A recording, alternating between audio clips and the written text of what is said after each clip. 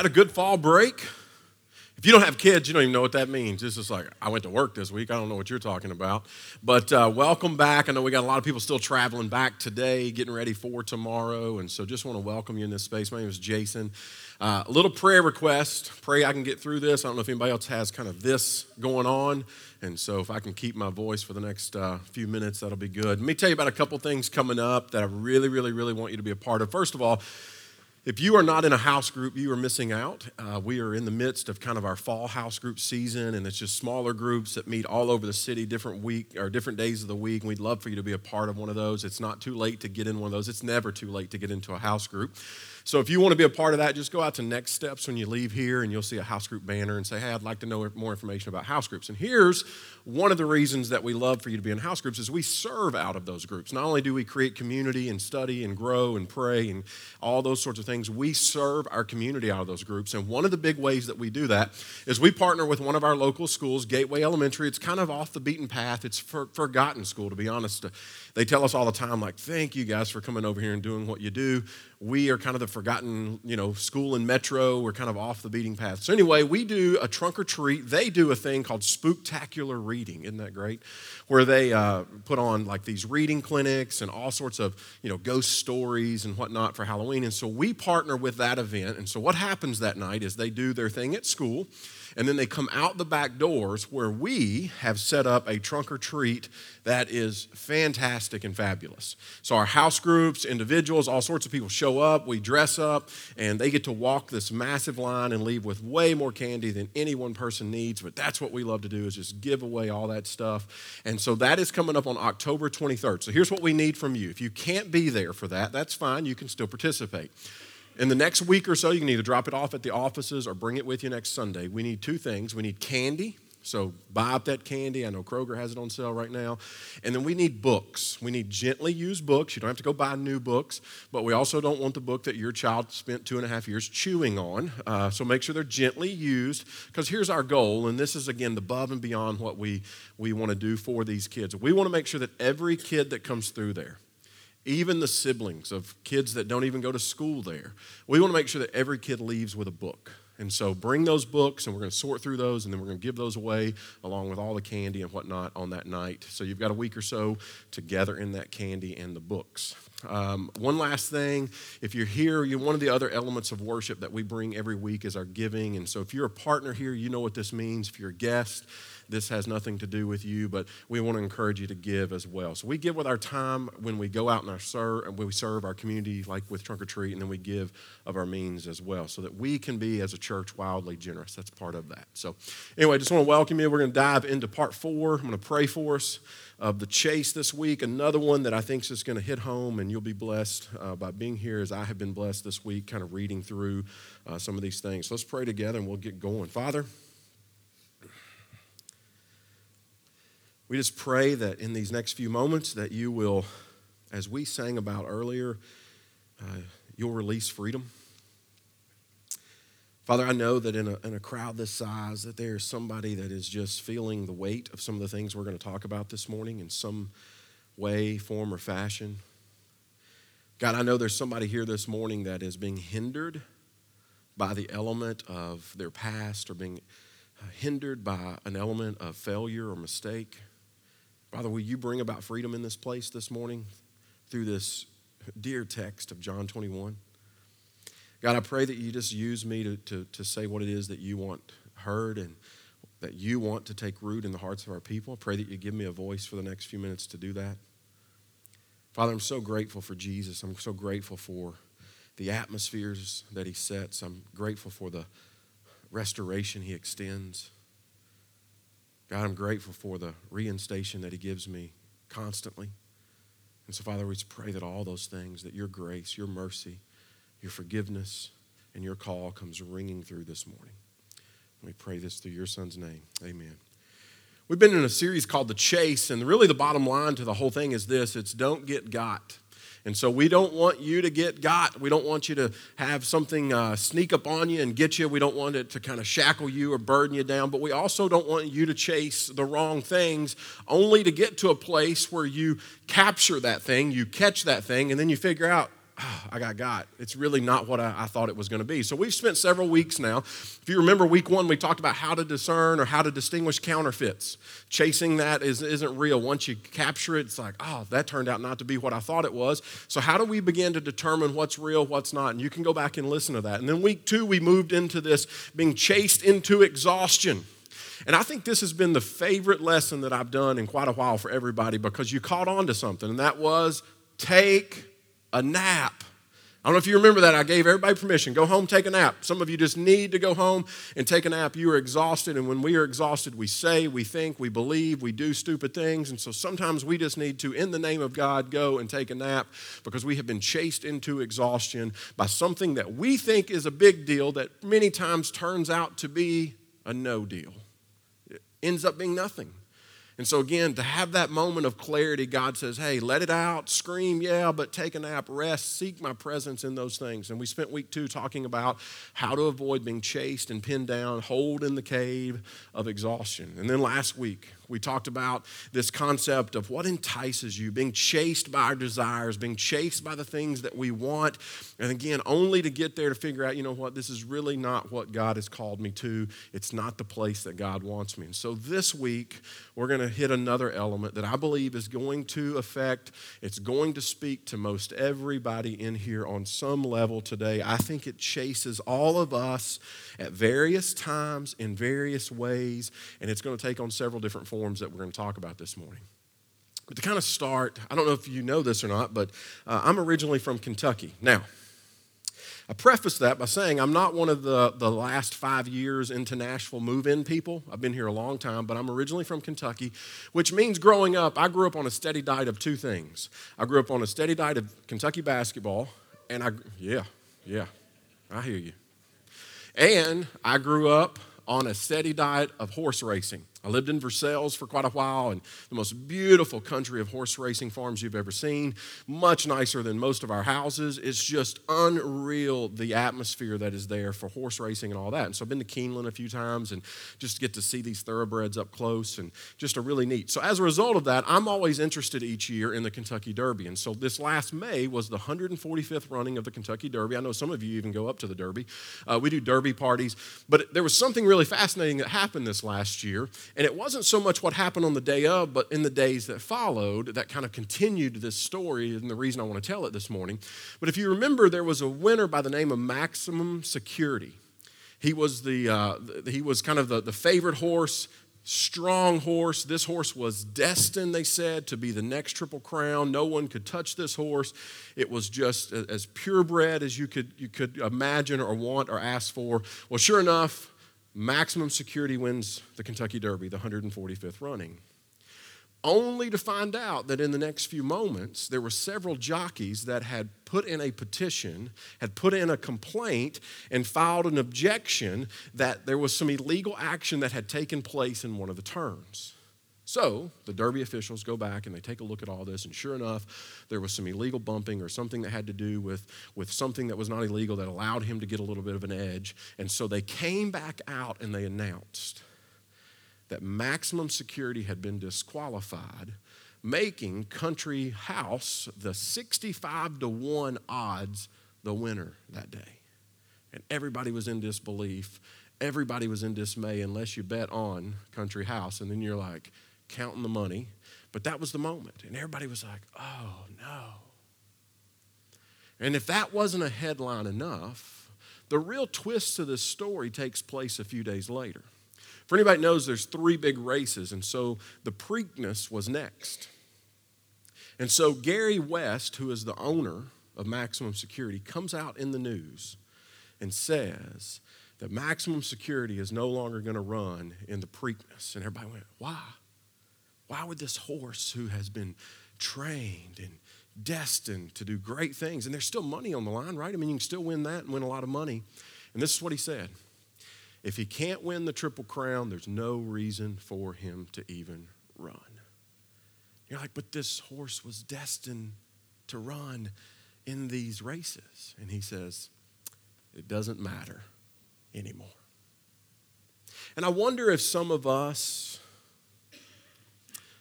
if we respond to adversity I wonder if we respond to shortcomings. I wonder in our walk with Jesus, in these moments where we fail, and we will and we do. We say it often around here that we are imperfect people. We don't have it together. And at any given moment, it could fall apart even more than what it seems at the moment. But I wonder sometimes if in these moments where there's something that isn't clicking right, there is a mistake that is made, there's just strength that we don't have for the moment, do we respond in a similar way to Jesus? Because we experience some level of failure, we experience some level of inadequacy. We look in the mirror and we go, I just don't have what it takes. We have some sort of limitation. We experience a moment or a season of weakness. And for some of us, it's a significant thing. I mean, it could be a significant weakness. I wonder if in those moments we're just as quick as Gary West to throw in the towel and say, well, because of this, there's really no reason for me to continue pursuing and walking toward this. That we feel like that whatever that flaw is and wherever it came from and whatever caused it disqualifies me from continuing to serve in an effective way. Now, there's several ways this can take form. So let me just throw a few of them out to see if you identify. For some of us, we look at our lives and we go, well, I'm kind of past my prime. I am quickly coming to grips that I'm past. If I ever had a prime, I'm rapidly moving right on past it. And we go, you know what, I'm just too old. I'm too old to start a ministry. I'm too old to be involved in that. I'm too old. I don't have the energy. I think about our trunk or treat. I had a guy who came to us several years ago, and he was, at that time, he's moved to Florida since then. I guess that's what old people do, move to Florida. But he moved to Florida, and he came, and he said, man, I keep hearing you talk about needing people in our kids' ministry, but he said there's two problems. Number one, I don't like kids. And I was like, well, stop right there. That's the biggest problem. He said, but I'm just too old, man. I won't relate. But you know who it was that would bring the biggest bags of candy through the door for trunk or treat? It was him. But sometimes we lock into that. Well, I'm just too old. For some of us, we say, I'm too young. Too young. I'll grow into it. But right now, my voice just won't be heard. It's just noise. And so I'm just too young to really do anything effectively. I'm really too young to do anything that matters, and so that's one form that it takes. For some of us, we feel like that you know what, I can't step into what I need to because of an inadequacy. And here's the way it manifests itself. I just don't know enough. I'm either new to this, and I don't know enough about Jesus. I don't know enough about the Bible. I don't know the answers to all the questions that someone might ask me because I'm new to this, or better yet, some of us have said, I've been around this for a long time and I should know more. And so we go, that's embarrassing that I don't know some things. And so I walk away and I go, because I don't know enough, because I don't feel like I'm equipped enough. I gave somebody this last week permission to use 3 words that are so good. I don't know. And it's okay to say that. But because we don't know enough, because we feel like, you know what, I don't have it up here, and what if somebody, it locks us into this place, and that's a way that it manifests itself. For some of us, you feel like that you have failed. You feel like that you have, let's use a church word, you have sinned. You have made a mistake that is so big in the past that there is no way that God has any use for you in the future. It's that moment when you go, if everybody that sat around me this morning knew that it was there, they'd get up and move. I got to keep this under wraps because I finally found a house group that I kind of like, and if I let this out, that this is in my past, I'll be homeless without a house group. And so it manifests itself in this moment where we bottle this up and we keep these things hidden because we feel like that I have failed God so greatly in the past, there's zero chance that there's any use for me in the future. Let me mention one more. Maybe some of you have been so hurt so deeply by someone else, maybe even another Jesus follower, that you think to yourself, there's no way I can step back into that. There's no way that I could be used in any sort of capacity because of the level of scar that exists. And so if one of those even comes close this morning to describe how you feel, I got some really good news for you, because out of this passage in John 21, we're going to find one theme, and you're going to hear me say this 10 times this morning. And here it is, that Jesus' call is greater than my fall. That Jesus' call on your life is greater than your fall. I don't even know what your fall is. I don't know what your shortcoming is. I don't know what your mistake is. I don't know where your inadequacies are. I don't know what you're weakest at, but I can tell you this, that Jesus' call on your life and your future and what he has for you in the present and in the tomorrow is greater than anything you can fill that last blank in. And we're going to see this in John 21. Let me set the scene. In John 21, Jesus has been crucified. Resurrection has happened. There is a buzz around the city and in the countrysides that this man that everyone saw publicly crucified has come back to life. There was an empty tomb. He is now appearing. Jesus is appearing in various places, and he's visiting with various people, some followers, some family, some disciples, and he wants to do something. He wants to ensure that the resurrection, the story of the resurrection, the account of the resurrection could not be mistaken.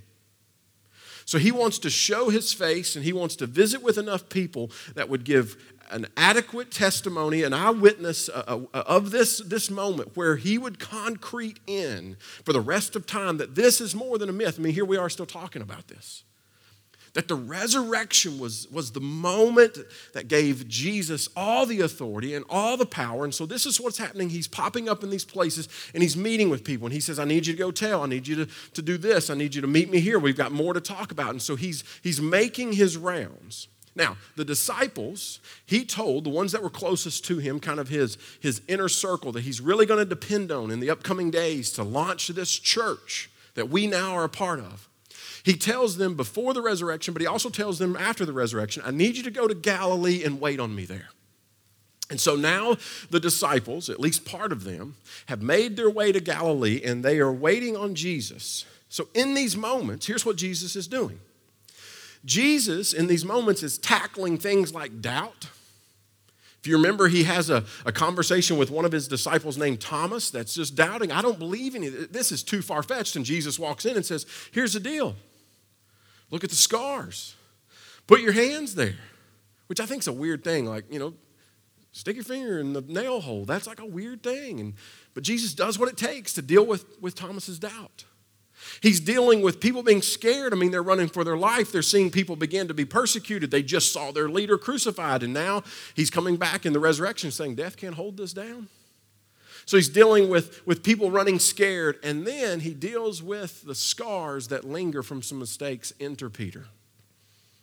If you don't know anything about Peter, Peter was the most boisterous, the most vocal of all of Jesus' followers. He's the one that said, you know what? Even if the rest of these clowns forsake you, I will go to death for you, Jesus. And it wasn't but a few moments into the process of the crucifixion that Peter's found denying who Jesus is. Aren't you the guy that runs with Peter? No, it's not me. You got the wrong guy. So in this moment, he's dealing with some scars. And so here they are. They're in Galilee. They're waiting for Jesus, and Peter decides to go fishing. That's not recreational. Peter's a professional fisherman. If you remember back in the early callings when Jesus first called these guys to his commission, they were found fishermen. It's what they did. That's what they'd grown up doing. They owned all the gear, all the riggings, all the boats. They were professional fishermen. So Peter talks to the other 6 that are there in attendance with him in Galilee. He says, hey, let's go fishing. Now, I don't know if Peter's planning on going back to this permanently. I don't know if his wife came in and said, listen, dude, enough pouting. You got to get out of the house for a while. I don't know if it's a moment where, they're running short on food and Peter decides, I can take care of this. Let me just take the gang. We'll make sure that we're taken care of for the next few weeks. I don't know if it's a moment where they're like running short on money. But for whatever reason, here's what I know. That Peter runs back in this moment. He runs back to what he knows and what he's comfortable with. And I know that in the moments that I have faced some of my biggest failures, where I run to what I know and what I'm comfortable with. And so in this moment, this is the atmosphere that Peter finds himself in with these other guys. And so here they are. They fish all night. They haven't caught anything, which is really embarrassing since these guys are professional fishermen, know the water better than anybody. So early the next morning, some guy is standing on the seashore. They don't know who he is. They're a ways off, and they can't tell who it is. And I love this moment because it's a moment where we kind of get to see Jesus' sense of humor. So he shouts out to them. He says, hey, friends, have you not caught anything? Here's basically what he says. Where's all your fish? Well, they can't see who it is, and so they yell back, kind of dejected, going, no, we didn't catch anything. I mean, can't you see? They haven't recognized him. And Jesus calls back out. He says, well, have you tried the right side of your boat? It's the moment they had to look at each other and say, have we tried the right? We've gone back and forth all night. He says, try the right side of the boat. So they put their nets out the right side of the boat. And it says immediately the net was filled with large fish. In fact, it says 153 large fish. And this is the moment where John, the one that Jesus loved so dearly, says, I remember this moment. I know what's going on here. That's Jesus. And I love Peter. Peter kind of throws his garments off and just swan dives in. They're like, well, if you'll give us a second, we'll kind of troll over there to it. He's like, no, I'm gone. And so Peter swims ashore where he has this encounter with Jesus, with the other guys, and he finds a moment when he gets to the shore where Jesus has prepared breakfast. And he invites them. He says, hey, bring a few of the fish that you caught, and let's add to the meal. Now, I think this is more than breakfast on the bayside. I think Jesus was intentionally, and you're going to see it in just a second, I think Jesus is intentionally setting an atmosphere for something. He is setting an atmosphere for not only restoration, which is typically what we go to this text for, to talk about how, Jesus, restores Peter in this moment. I got another theory on that I'm going to share. But I think he's setting an atmosphere for reinstation. I think he's setting an atmosphere where he says, Peter, this is the moment I'm going to reinstate you for the long haul. Even down to the fire he fixes. Look at this. Verse 19. When they landed, they saw a fire of burning coals with the fish on it and some bread. I didn't catch this until this last week. The fire of burning coals is only used in one other place in Scripture. That word phrase, is used in one other spot throughout the text. You know where that is? It's in John 18. It says that in that moment when Jesus was being led away to be crucified, the guards warmed themselves along with Peter beside a charcoal burning fire, the exact same fire that he warmed himself and denied Jesus was the exact same fire that Jesus builds for him in this moment. And so when Peter walks up and he smells that charcoal, he knows that smell because he'll never forget that smell. He knows that, Jesus could have built a wood-burning fire. He could have done a lot of things, but he sets an atmosphere to remind him that moment back there around a similar fire does not get to define you. Jesus uses a similar environment where Peter had his biggest failure to give him his biggest vote of confidence. Not so much even on a personal level as what he does for him publicly. So here's the scene. They eat, and Jesus begins a conversation that includes Peter, but it includes the other people. The other disciples who had walked with Jesus, walked with Peter, had known about Peter's failure. He gathers everybody and he says, let's have a conversation that you desperately need to hear, Peter, but so do the rest of you. And here's the conversation starting in verse 15. When they had finished eating, Jesus says to Simon Peter, Simon, son of John, do you love me more than these? Hang on to that. Yes, Lord, you know that I love you. And Jesus says, feed my lambs. And again, Jesus said, Simon, son of John, do you love me? And he answered, yes, Lord, you know that I love you. Jesus says, then take care of my sheep. The third time he said to him, Simon, son of John, do you love me? Peter was hurt because he was asking him the third time, do you love me? And he said, Lord, you know all things. You know that I love you. Now, what's going on here? I mean, Jesus keeps asking a similar question. If you know anything about the language here, we know that he uses a couple different words. He uses agape love, which is kind of this sacrificial love, but he also uses phileo, which is kind of this brotherly love, like Philadelphia. And there's this exchange back and forth where Peter is emphatic by the end of this. Jesus, you know that I love you. Now, all that's another lesson for another day. Let's get to what I think is happening here so that we can make application of this, so that we can begin to, again, step into the freedom that is offered in this moment. I mean, is Jesus simply making sure that Peter's love is real this time? I mean, even Peter says, Lord, you know all things. You know my heart. You know where this is coming from. So it has to be more than that. Is Jesus reminding him that, well, since you denied me 3 times, I need to hear I love you 3 times? I think it's more than that. Here's what I think it is. I think that what Jesus is doing in this moment is giving Peter the ultimate boost of confidence in front of his peers, in front of the team, that in the moment that he denied Jesus, he also failed them. And he knew, and Jesus knew that this is the gang that's going to launch the church. This is the gang. There's a lot riding on this moment. It is a public reminder that, guess what, Peter? Oh, and by the way, for you other guys that may doubt Peter's sincerity, that may doubt whether or not Peter belongs in the circle anymore, he looks at the other guys and he says, I want to remind all of you that my call is bigger than your fall. That my call, Peter, guys, Peter's call is bigger than his fall. And so you've got to let this go. It's a boost of confidence so they can step in. So follow me for just another second on this. I don't think this is simply about restoration. And here's why. We know that Jesus had previously visited Peter somewhere between the moment of resurrection, presumably somewhere between him visiting Mary Magdalene at the tomb. Then we see that Jesus encounters 2 disciples on the road to Emmaus.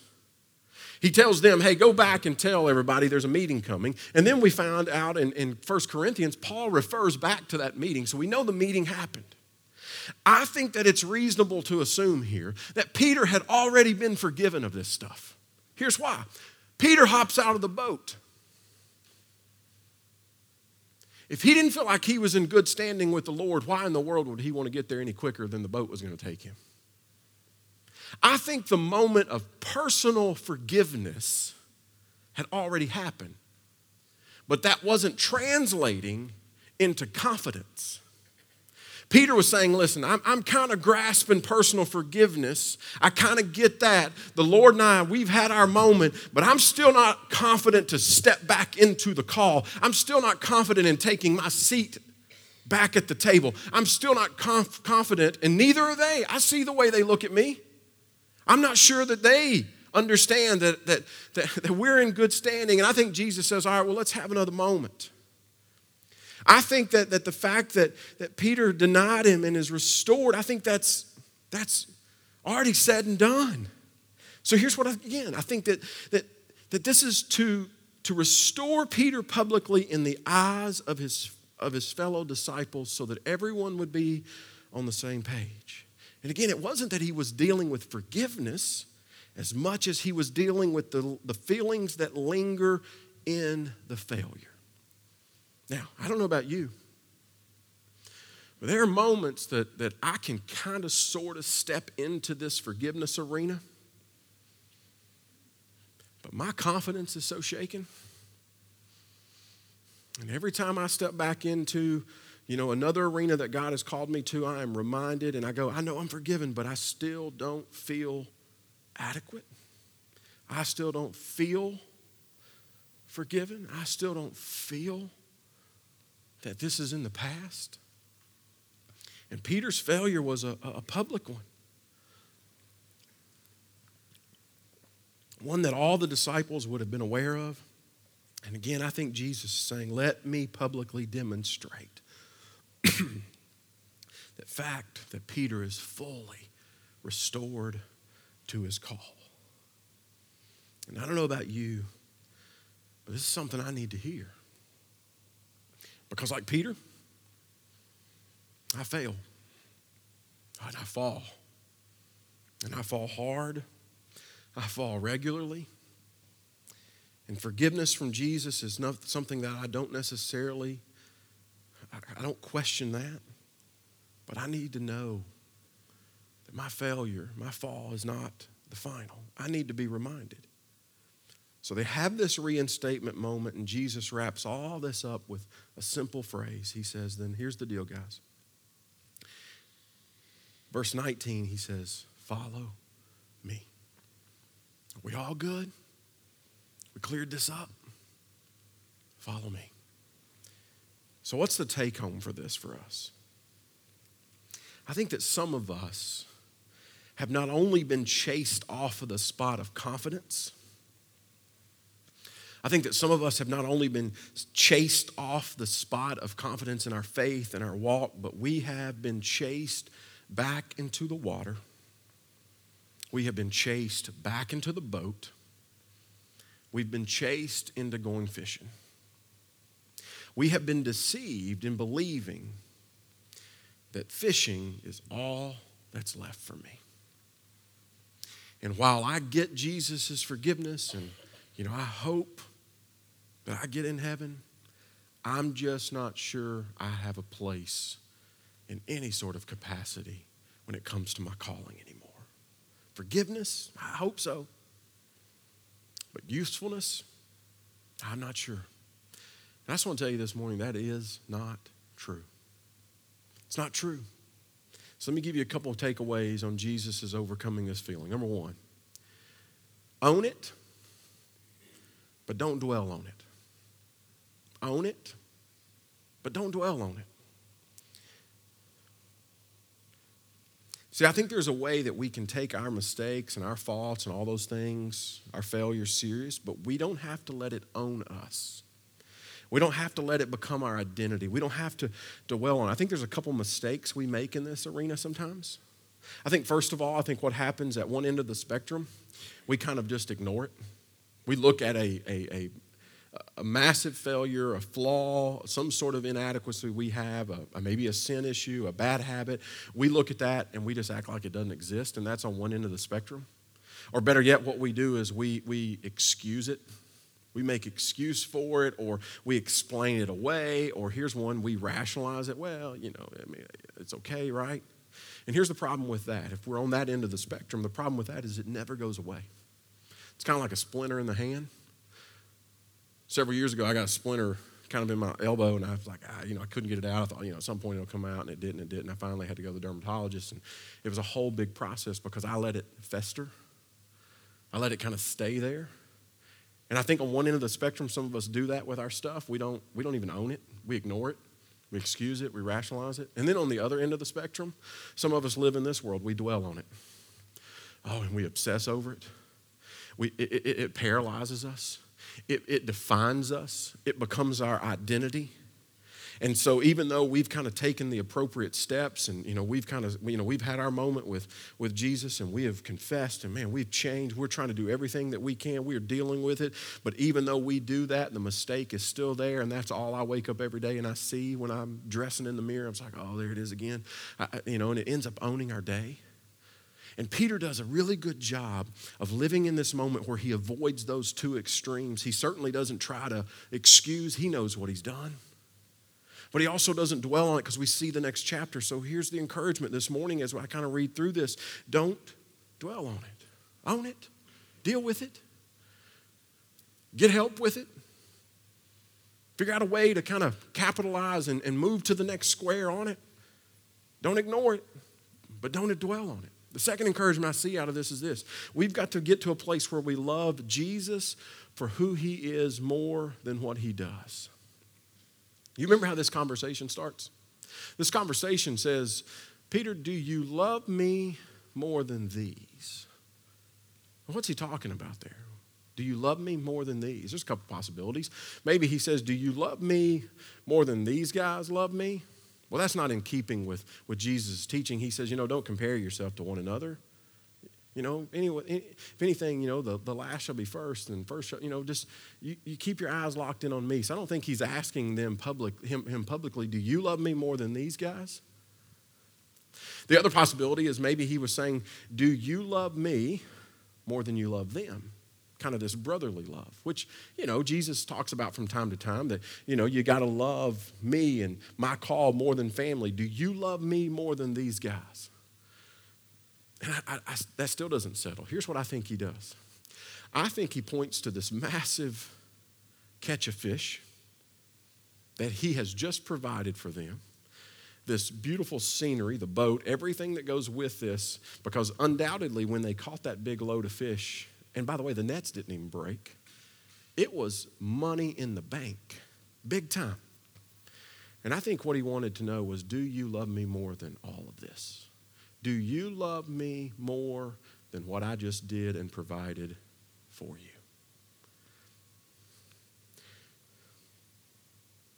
Natalie Grant wrote a song, and I think the chorus hits this so much better than anything I could say. She wrote a song called More Than Anything, and here's what she says. She says, help me want the healer more than the healing. Help me want the Savior more than the saving. Help me want the giver more than the giving. She says, help me want you, Jesus, more than anything. And I'm not saying that we shouldn't be grateful and look to Jesus for the healing and the saving and the giving. And when he does those things, which he will do, we will return that in praise. But we've got to love Jesus. And I think this is what he's asking Peter. Peter, do you love me regardless of what it is I provide for you? Whether you receive anything from me or not, do you love me? Guys, I think this is one of the reasons that prosperity gospel is so dangerous. Because I think when we emphasize what Jesus can do for you more than who he is, we run a really dangerous line of falling in love with the benefits of Jesus more than the need for Jesus. And this moment, I think Jesus says, listen, it's about to be a really rough ride for you. I need to know, do you love me more than what it is I can provide or what it is I will do for you? Because that's going to be the love that will stand the test of time. There's a real easy way to figure this out in your life. So here it is. It's a question. If Jesus were to take away my blank, would it cause me to love him any more or any less? If Jesus were to take away my job, would it cause me to love him less? If Jesus were to take away my house, would it cause me to love him any less?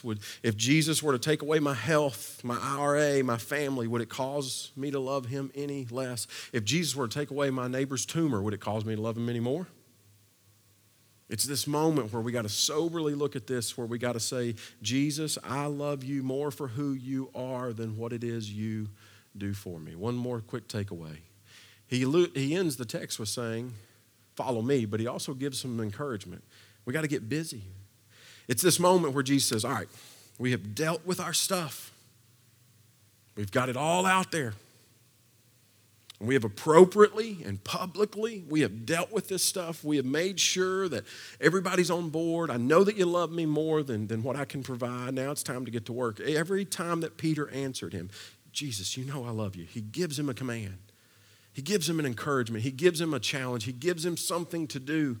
He says, feed my sheep, tend my lambs, tend my people. It's all going back to the greatest command he had already given him. It was this, what? Love God and love people. He says, get busy living into the call.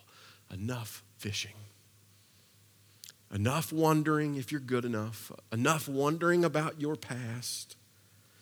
Let's get busy. Peter, John, you other guys, your call is greater than your fall. And if you look at the results, you turn the page, we get into Acts. We just did a series on Acts. We see the church explode with Peter at the forefront. Thank God that Peter understood in that moment what I fail to understand so many times is that my call is greater than my fall. If you guys will stand with me as we end this morning. I know that there are some of you this morning, this is how we're going to end. We're just going to end with song. And I want you to know that this dealing with our past and our inadequacies and our weaknesses and our sin, and sometimes that can set heavy. And like Chris said earlier, this is a place of freedom. And so we want you to know that this morning freedom can be found. It can be found in confession, where we just come and say, man, I blew it. If it makes you feel any better, I'll tell you. I blew it 17 times this week. I keep count. No, I don't really, but I'll blow it 12 times today. But that's heavy. For some of you, you identify with that. I've excused and I've rationalized, and whether it's my age or my there's a lot of things that can fill in that gap, and I don't want to do that anymore. For some of you this morning, you have run to the other side of the spectrum where it has become who you are. There's something back here that is defining you here, that is keeping you from here, keeping you from stepping into the presence of God, but also the present. For some of you, you probably feel like Gary West. Well, man, I can't win the Triple Crown. That's what I've been told anyway. You know, we used to have a system where we'd say, man, that's going to earn you a star in the crown. And we go, well, I can never get as many crowns and stars, and so I don't even know why I try. I just encourage you, don't take that out of the room with you this morning. Keep telling yourself, begin to believe it, because Jesus, I think, would set a charcoal fire up for you, even in the place, a reminder of your biggest failure, to give you your biggest vote of confidence that says, Jason, your call is greater than your fall. I want to encourage you with this, and I'm going to pray for you. And if we can pray for you, there's people back at Respond, there are shepherds over here. And I want you to know that this is a place of prayer. So in this last song, if you want to ask for that, or as you walk out, just say, hey, can I get a minute? Find somebody with a red lanyard and say, can I pray? Can I be prayed for? Can I get something off my chest this morning? But I want to give you this encouragement. Stop being so afraid of what could go wrong that you never step into the excitement of what can go right. Stop being so afraid because of whatever that exists back here that you don't experience what God can, will, and wants to do out here. Jesus' call is greater than our fall. Father, thank you for the reminder this morning that my failures and my inadequacies, my shortcomings, my sin, my blatant disregard for who you are and what you've called me to do, and my obedience, it lacks. But even that doesn't keep me from being pursued by you, from being used by you, being loved by you. So God, not only this morning will you allow me to wrap my mind around how you could forgive and continually and constantly and regularly forgive me, but will you give me a vote of confidence sitting around my charcoal fire today? Will you give me a vote of confidence that lets me know that I am usable, that I am worth something, that I am valuable to the call, I'm valuable to the kingdom, I am valuable to Wellhouse, I am valuable to my family, I'm valuable in my workspace, I'm valuable in my community. I have a voice that is valuable because my voice speaks of you. God, help us to stop being afraid of someone finding out we're not perfect. Let's just wear a t-shirt that says it, I'm not perfect. Neither are you, get over it. But I serve a God who is, and he perfectly loves me. And he has perfectly given a sacrifice of Jesus, and he's given me reminders through Jesus that I can not only be restored, but I can be reinstated because my call is greater than my fall. Thank you for that reminder this morning. We pray this through your son's name.